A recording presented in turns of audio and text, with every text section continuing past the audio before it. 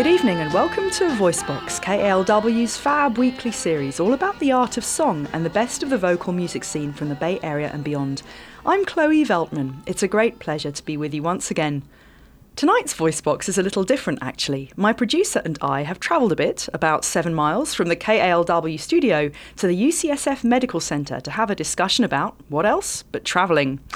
Travelling is part of everyday life for many professional singers, but touring can be challenging to vocalists from a health perspective. Cramped tour buses, airless planes, and the decrepit sound systems of small-town music clubs consistently threaten to undermine a singer's state of well-being on the road, as well as the quality of the performances they give at their various destinations.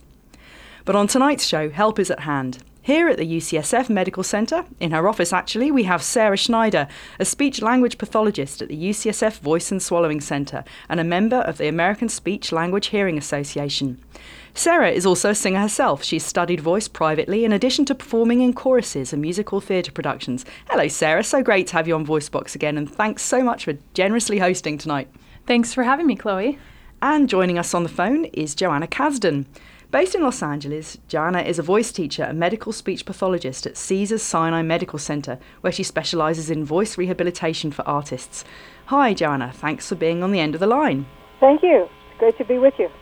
Joanna is also a singer and a member of the American Speech-Language Hearing Association. Let's kick off tonight's vocal health-related theme with a quirky rendition of an early 17th century broadside, all about one of the worst habits that a singer can have, nicotine addiction.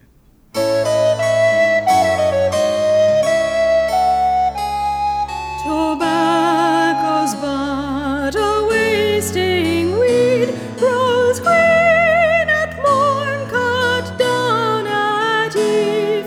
It doth decay, we are but clay. Think on this when you smoke tobacco.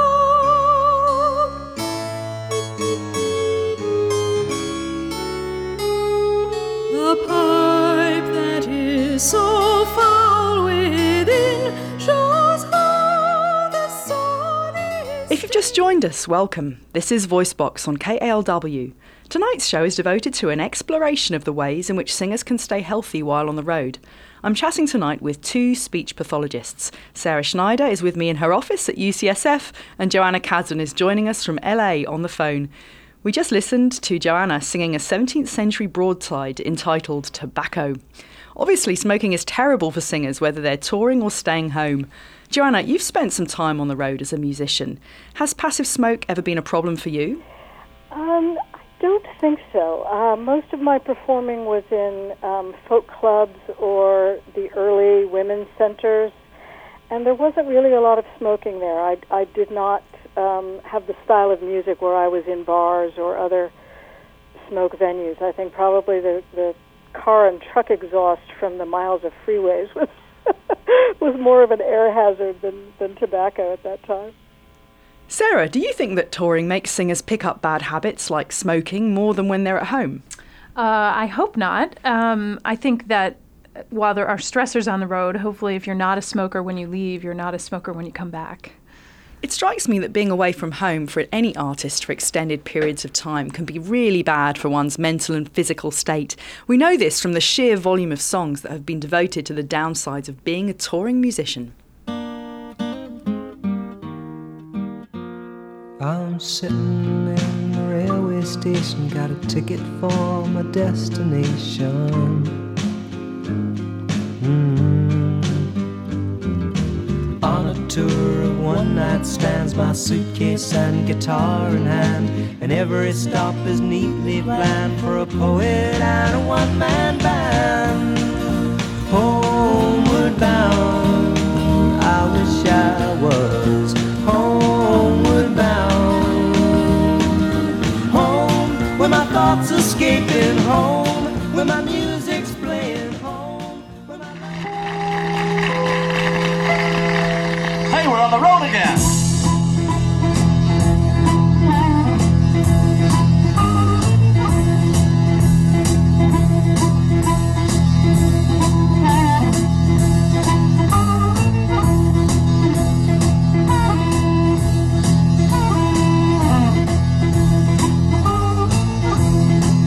I saw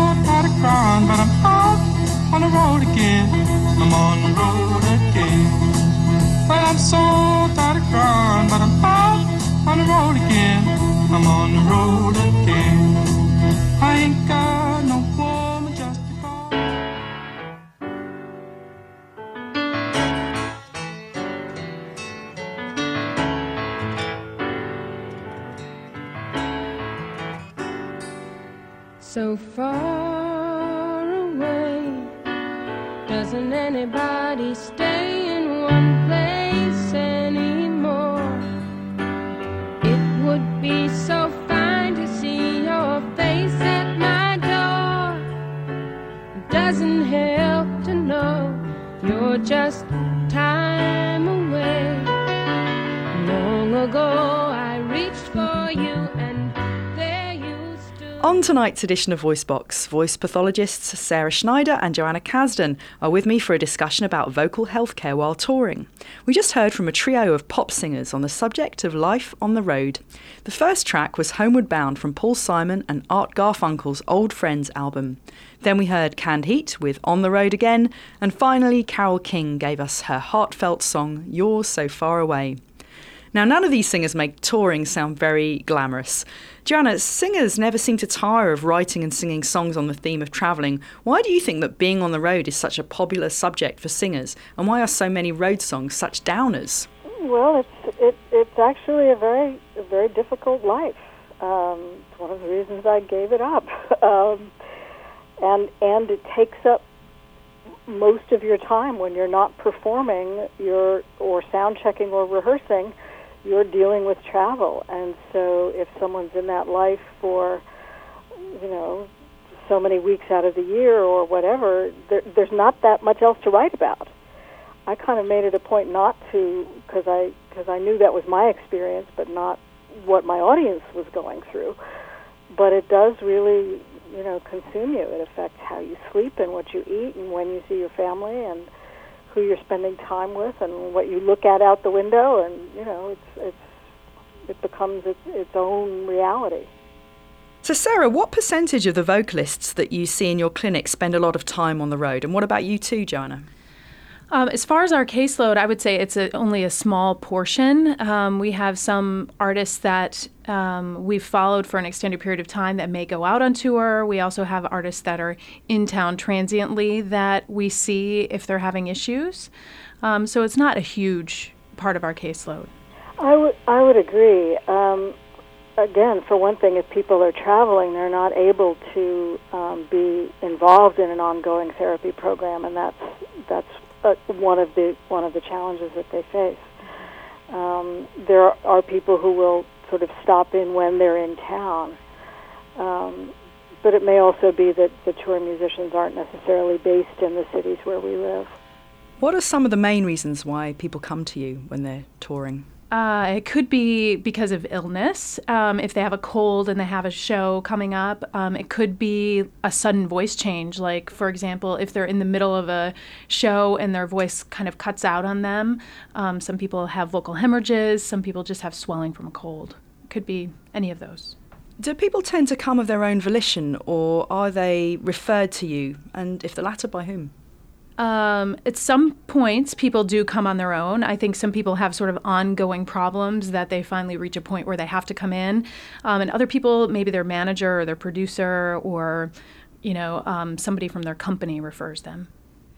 Are the touring musicians who come for treatments usually based near your clinics, or do you also see singers who are based elsewhere but drop in the middle of a tour? We definitely see people that drop in the middle of a tour. I would say I feel like that's probably the majority of touring artists that we see. And if it's sort of an established patient, it's kind of just a fluke that they're going on tour. Maybe they've had a problem in the past and they're just checking in before or after a tour. Have you ever had a touring musician drop in on you in a complete emergency situation? Well, the people that I'm thinking of either were, I'm thinking of a couple folks who were part of touring Broadway type shows, on the 8 shows a week schedule, and they're in a city for a certain period of time. And there was one singer, for instance, who knew that she was starting to have trouble a couple cities out, but she was going to have a long enough run in L.A. that's when she could deal with it. So she used the duration of the run because she knew she'd be in one place to get the medical referral and get the checkup. And in fact, she had a hemorrhage and actually lost her voice in the middle of the show right before she landed in L.A. There was another gentleman that I remember very clearly who waited until really the end of the tour, and he had been doing, again, 8 shows a week. The Mondays off were the travel day to the next city, so there was really never a break. And he was in the same show for 2 years and got bronchitis in the middle and had to kind of keep pushing through. And it was only when that particular run was over and he could kind of stay still for a while that he finally could admit, okay, I need to get to a doctor, I need to get this figured out before I audition for whatever the next big, year-long commitment is going to be. People outside the life probably don't have a sense of how much these folks are hurting. But other times it can be just a cold that they're like, I don't know if I can perform tonight, and then the physicians, have some sort of medical management that they might use. Have you ever advised a performer to quit, to cancel their performance for that evening?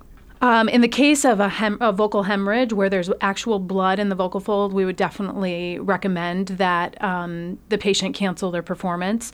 We try to, if it's not a vocal hemorrhage, if it's a vocal fold lesion, or if it's something like that, we try to support the singer getting through and sort of seeing how can they modify their schedule. So we try at all costs to try to avoid canceling performances if possible. Right, because it would be awful to have the guilt of knowing all those thousands of fans being disappointed about not being able to see their hero. Right. So what are your main goals as speech pathologists in terms of treating touring musicians? Our main goals are to keep them healthy or get them healthy again. And as people say, the show must go on. So we try to get the ball rolling again. It all depends on the case, whether it's an acute emergency in vocal change or if it's something that's been ongoing that affects how we would treat it. I think the core issue for so many of these folks, and really for singers in general, is not taking seriously how much attention they need to spend taking care of themselves. And at some level, there's self-esteem issues. They show up a little differently with women and with men. Men are going to try to just muscle on through and prove that they're tough enough to take it, whereas women just tend not to want to admit that anything is wrong.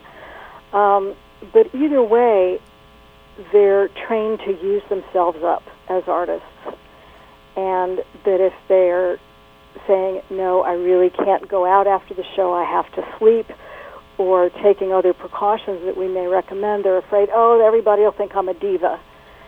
And I constantly say, if the other people on the tour who are not singers think that you're being a diva, then you know you're doing enough. Because non-singers won't understand how much you have to take care of your body because your instrument is inside it.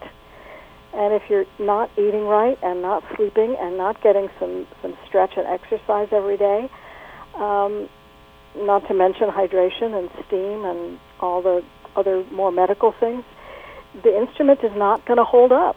It's not like a guitar that you can just put back in the case overnight. Tell me about this business of establishing a baseline. Why is that important? So it's always good to know exactly what your vocal folds look like and feel pretty confident in your vocal mechanism before you go out on the road. Because, say, for example, you have a little bit of fullness on your vocal folds that is just you. Then when you're out on the road and say you run into some vocal problems and you go see another physician or a speech pathologist that does a stroboscopy and they say, oh my gosh, you have fullness on your vocal folds, you can say, oh no, that's always there. And you can be sort of educated on, we don't have to freak out about this, I know that it's there. You can reach me by railway. You can reach me by trainway. You can reach me on an airplane. You can reach me with your mind. You can reach me by caravan. Cross the desert like an Arab man. I don't care how you get here, just get here if you can. You can reach me by sailboat. Climb a train, swing rope to rope. On tonight's Voice Box, here on KALW 91.7 FM with me, Chloe Veltman, speech pathologists Sarah Schneider and Joanna Kasdan are on hand for a discussion about vocal healthcare on the road. We just heard the luminous Oleta Adams describing some of the many ways in which her lover might travel to join her. You can reach me by sailboat, climb a tree and swing rope to rope, take a sled and slide down the slope into these arms of mine.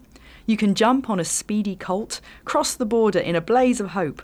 I don't care how you get here, just get here if you can. Sarah or Joanna, how does the mode of transportation that a singer takes while touring affect their ability to sing at the top of their game? I think each mode of transportation has its problems. Airplanes are certainly fast and relatively smooth, but very dry.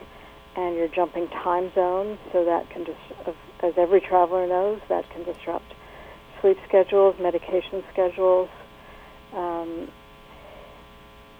I just was working with someone who did a tour by van and ended up sleeping in the van while somebody else was driving, and they're just rattling along, and then she wondered why her voice was fatigued for the second show.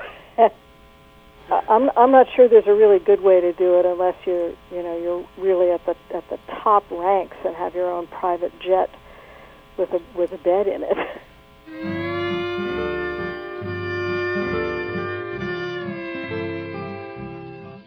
All day I faced a barren waste without the taste of water, cool water. Old Ann and I, with throats burnt dry and souls that cry for water, cool water, clear water. Keep a moving, Dan, don't you listen to him, Dan. He's the devil, not a man. This is VoiceBox on KALW 91.7 FM, San Francisco.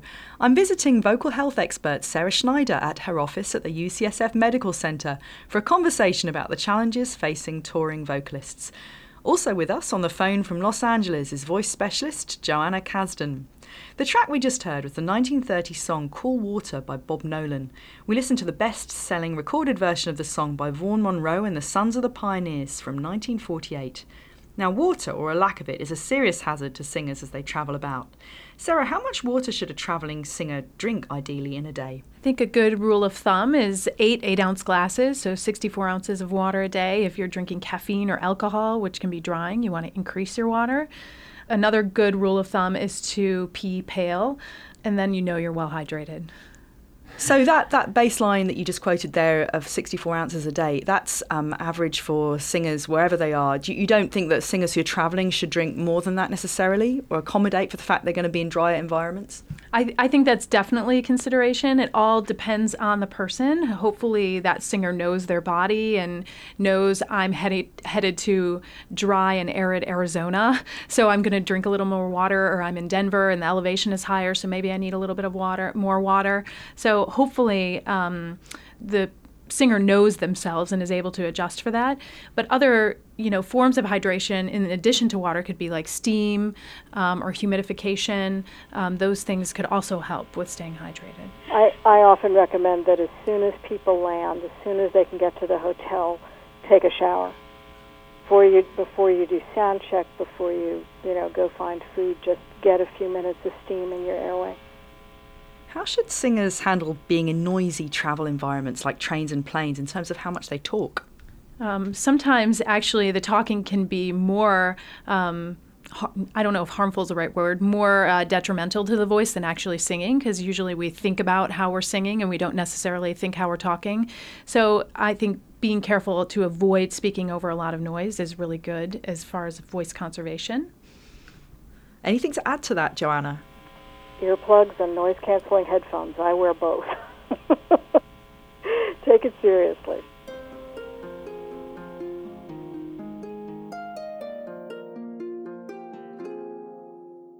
Hello, hello, baby, you called, I can't hear a thing.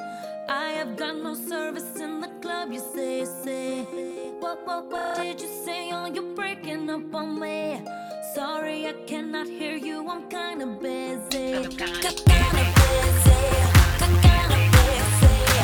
Sorry, I cannot hear you, I'm kinda busy.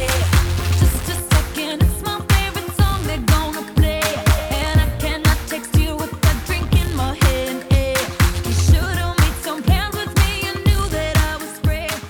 This is Voicebox on KALW, and that was Lady Gaga with Telephone, an appropriate song for tonight's show, all about the challenges facing touring vocal artists and how they can take good care of themselves to give the best performance they can wherever they are and no matter how far they've travelled to get there. With me are vocal health gurus and American Speech Language Hearing Association members Sarah Schneider and Joanna Kasdan. The song we just heard, Telephone, is all about the problems associated with trying to speak to someone over cell phone in a noisy club. It's also one of Lady Gaga's biggest hits, and the singer is currently on a huge national tour. Now, Lady Gaga's interesting because she wears such elaborate costumes on stage. Sarah, how do costumes affect a performer's ability to sing optimally? There could be, it depends on the costume. There could be multiple factors. One could be the weight of the costume, how tight it is around the rib cage and the stomach and waist, if it's a corset or something to that effect. Or it could be a headpiece that inhibits head motion or gets heavy and is just weighing you down. What advice would you give Lady Gaga as she makes her way around the country? You know, I think Lady Gaga changes costumes quite frequently, so she may be in a good position. But for example, somebody that's in, a corset for a long opera may really want to just be aware of how tight does this corset actually really have to be. Now, there are a number of other considerations facing the touring vocal artists once they arrive at the place where they're going to perform. Venues come in many different shapes and sizes. How can singers best adjust to the qualities of the various spaces in which they perform? Have a really good sound engineer. Actually, there is one little tip that I was looking for a moment to pass along. Certainly, as every musician knows, you kind of live or die by the quality of your monitors. Those are the speakers that don't face the audience, but face back toward the performers so that they can hear themselves and know what's going on. Without good monitors, a singer is very much in danger of straining because they can't tell whether they're being heard or how their performance is going. A colleague here, I'll give a shout out to Nancy Sadat, and another speech therapist in Santa Monica, has said that, well, if you don't have a good monitor, put an earplug in one ear, and you will at least hear yourself well enough to avoid that kind of strain. So that's again a low-tech tip that can be very helpful. Anything to add to that, Sarah? So one recommendation is not to oversing, and I think that can be helped by the sound system that you use, depending on the venue that you're in. It might be a venue where there's nobody running a sound check. It's basically there's an amplifier and somebody turns it on, and you have to figure out how to make things work. It might be somewhere where you can actually do a sound check and adjust the monitors, the volume in the monitors. One suggestion I made to a patient of mine who actually had a monitor for practicing with her band was to actually bring that monitor with her to different venues so that she could hear herself sing, because that's going to really help protect your voice. Sound systems also vary radically from place to place. Some artists, like Celine Dion, for instance, who uses Maya sound equipment, which is made right here in the Bay Area, actually travel with their own sound equipment. What pressures do the monitors, mics, speakers and so on of various venues put on vocalists, and how can artists mitigate these challenges if they can't afford to travel with their own setup like Celine? Yeah, unless you are a big name with lots of money, you may not be able to afford that. I think that in the case of one of my patients, I suggested that she bring her own monitor. She had a monitor for when she practiced with her band. Bring it into that venue, plug it in and set it up, and then you can adjust your sound for yourself. Also, meeting with the sound people before is always an important task, because then they can adjust so that you can hear yourself. Another consideration is maybe in-ear monitors. Some people like them, some people don't, but at least you can hear yourself. That's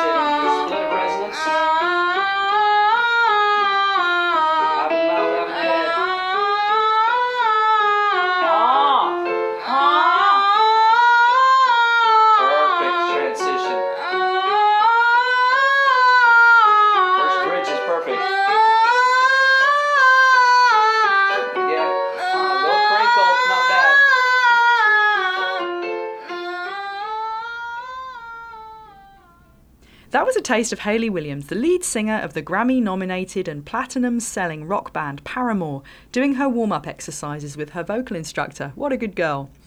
Paramore is a band which tours all over the world, so Williams is frequently on the road.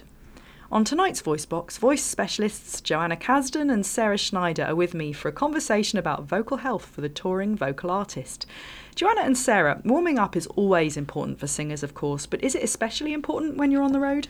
Well, hopefully the singer has developed a warm-up routine that they've done at home and brought it with them on the road so that they can get their body and their voice warmed up for the day. It's probably best to do that warm-up in the morning and then do a little bit of warming up prior to the performance. I don't know if it's more important on the road than otherwise. It's probably more difficult because you may not have the time and the privacy to do the warm-up that you'd like. I generally recommend for people to do their primary warm-up early in the day. That is when they're to really get the body working, get the voice working, really know what they're doing and sort of take the temperature of their voice that day. And then before the show, not to oversing, but focus more on, again, just keeping their body loose, focusing on what the particulars of the performance need to be, but not really doing more than maybe 5 or 8 minutes of actual vocalizing right before the show. You don't need that much if you've been in shape and warmed up well earlier in the day. Warming up when you're travelling can be especially challenging though, can't it? What if you're in a club and you don't have time or space to do your usual warm-up, or what if there isn't a piano readily available? So one of my colleagues always says, make sure you have a warm-up routine that is good for a bathroom stall. So it doesn't require a lot of movement. It doesn't require a piano. I don't think a piano is necessarily necessary. You could do glides. You could do sirens. You could do, even a meditation to unload some tension and just stretch out your body. Can you give us an example of a glide and a siren? Sure. So you could do a glide on a trill, on a tongue-out trill, like a, or a siren up and down. Okay, so those are perfect in a way. You don't need any kind of nothing. equipment for that. Just you and some silly noises in a bathroom stall, and just hope that no one's lurking nearby and thinks there's someone really strange in there. What about cooling down after a performance? Why is this crucial? So I always equate this to like stretching after you work out, and a lot of people will say, well, I don't stretch after I work out. But if you did stretch, it would feel better. So I think the same thing for a vocal cool down. You're unloading tension, you're promoting a healthy use of your voice after maybe pushing it to the limit maybe a little bit. So you really want to make sure that you allow for healing. How can singers handle vocal demand when they're not actually on stage? So I think the biggest thing is to know your limits, know your voice, know what your voice can handle, and listen to your body. If you're doing too much, take a break. People call all voice use tasks, whether it's talking on the phone, talking to a friend, humming in the shower, all of that takes vocal energy. So save most of your vocal energy for the show. This is VoiceBox on KALW 91.7 FM San Francisco. Was soll ich länger weinen, dass man mich trieb hinaus? Lass ihre Hunde heulen vor ihres Herren Haus.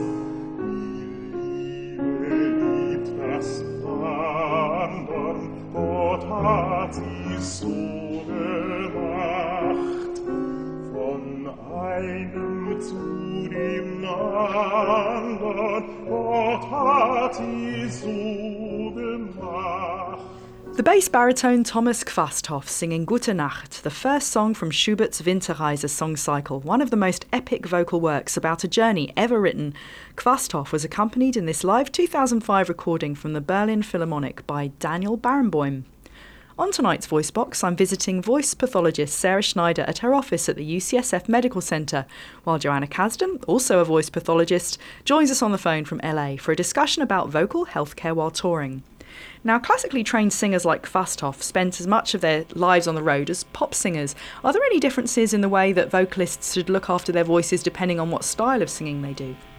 It's a really good question. I would suspect that the differences are more in terms of their income level than their genre, and also the expectations of the kind of the culture that surrounds their style of music. A classical singer is not expected to do a long show every night of the week, whereas a rock musician is expected to kind of use themselves up and almost destroy themselves on stage to prove how much they love their audience.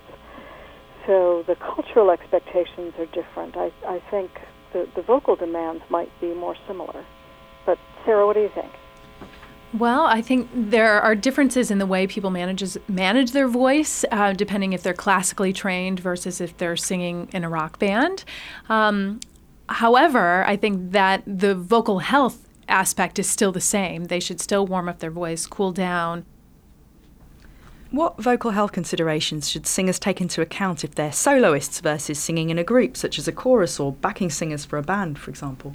So always sort of knowing, can I use volume variations in my voice to conserve, and that may be more easily done in a group setting versus a solo setting, but paying attention to when you can give and when you can back off.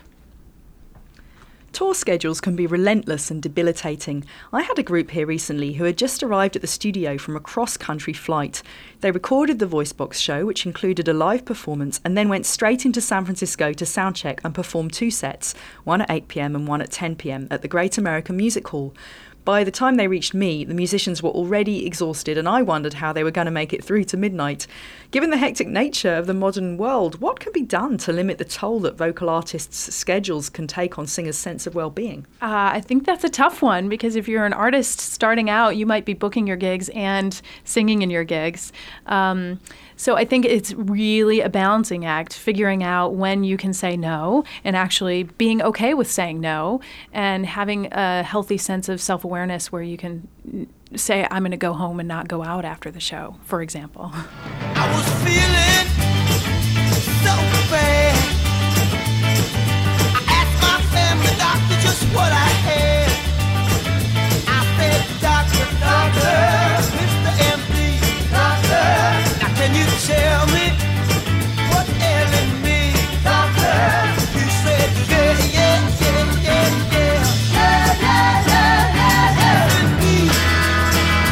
All I really need good love. Now give me that good love. You're tuned into VoiceBox on KALW. On tonight's show, voice experts Sarah Schneider and Joanna Kasdan are on hand. We're chatting about how singers can best cope with the rigours of touring. It seems like in addition to all the things we've talked about tonight, from how to deal with throat-drying air travel to handling the various sound systems of different venues, there are some other aspects of a touring vocalist's life that we need to consider that are perhaps less obvious but still very important. Let's start by addressing the issue of vocal fatigue. Is some vocal fatigue normal when you're travelling? I think that some fatigue, depending on what you're doing with your voice, might be normal. That's why it's really important for a vocalist or a singer to know their voice. And there's a difference between I've overused my voice and I'm tired, or I've had a long performance and I'm tired because I'm also physically fatigued. So being able to tell that difference is important. What are the warning signs of an impending vocal problem? Some of the warning signs can be fatigue. That's why it's important to be able to tell the difference between the good and the bad. It could be a quality change. It could be pain after voice use. It could be that you wake up the next day and your voice is raspy and you're not sick and it was just from voice use, and those might be indicators of sort of the onset of trouble. How can singers increase their overall awareness of voice use patterns and their vocal strengths and limitations? I think training is a good way to do that. For some people, though, it's just trial and error. It's sort of knowing they know they pushed it too much, and then from now on they back off a little bit earlier. I think the best form of developing awareness is practice. What kinds of vocal choices can touring singers make to help ease the pressures of touring? One can be not overbooking yourself. Sometimes that's not really an option, though.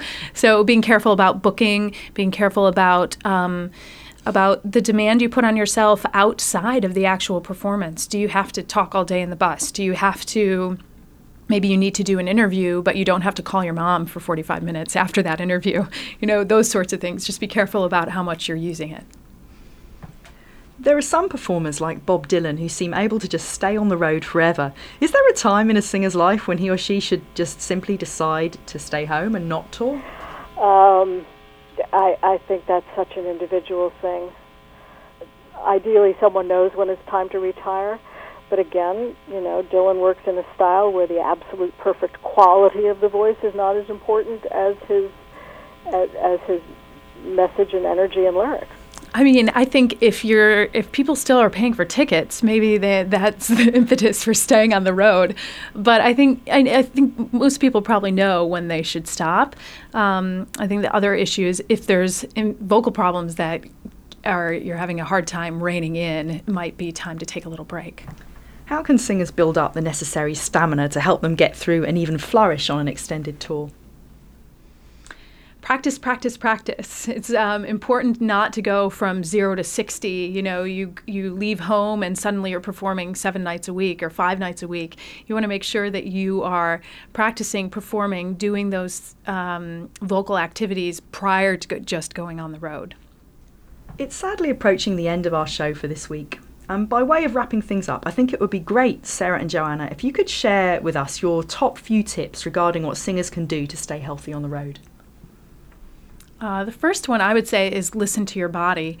Know your strengths and weaknesses, and if your body's telling you to take a little break, take a little break, so that way you don't push past the limit and cause yourself issue. The other thing I think we talked about is getting a baseline and really knowing what your vocal folds look like, so if you do run into trouble, you have that as sort of a backup. Anything to add to that, Joanna? Just really respect that your body is your instrument and take care of your body in all the wellness. There's so much information now about wellness, and artists sometimes think that they're supposed to be unhappy and they're supposed to suffer. That is not true. Just take it seriously. Yes, hydration is important. Yes, warming up is important. There's a lot of information about that, but the core of it has to be self-esteem and self-care and being willing for other people to think that you're indulgent. I'd like to extend my gratitude to our wonderful guides on tonight's journey, Joanna Kasdan and Sarah Schneider. Thanks to both of you for sharing your expertise with us. No problem. It was fun. Thanks. Thanks, Chloe. This episode of VoiceBox was generously underwritten by the American Speech Language Hearing Association, making effective communication a human right, accessible and achievable for all. Visit www.asha.org and enter voice disorders into the homepage search engine for more information. VoiceBox is produced at the studios of KALW in San Francisco. The series producer is Seth Samuel, the web editor is Victoria Lim, and the membership and development director is John Bischoff. VoiceBox can only exist with support from you, our listeners. To find out how you can become more involved with VoiceBox, including how to make a much-needed tax-deductible donation to keep us on the air, please visit our website at voicebox-media.org. Donating is safe, easy and tax-deductible through our online PayPal link. And don't forget that you can now listen to the latest edition of VoiceBox and any of the station's other great locally produced music programmes on demand via KALW's online music player. Listen in whenever you like at www.kalw.org/music. And some really exciting news. VoiceBox now has a weekly podcast. Yes, you can hear our shows every week online on iTunes via the VoiceBox website at www.voicebox-media.org. On next week's show, I'll be joined in the studio by the New York-based musical theatre composer Dave Malloy. We'll be chatting about how songsmiths go about writing show-stopping show tunes for the modern musical stage without resorting to tired techniques and clanking cliches. Tune in next Friday at 10 here on KALW. I'd like to play us out with a song that in many ways makes peace with and even romanticises the challenges of being on the road. Here's the wonderful British baritone Christopher Maltman and pianist Roger Vignoles with The Vagabond from Ralph Vaughan Williams' Songs of Travel song cycle. The words are by Robert Louis Stevenson. Have a songful week.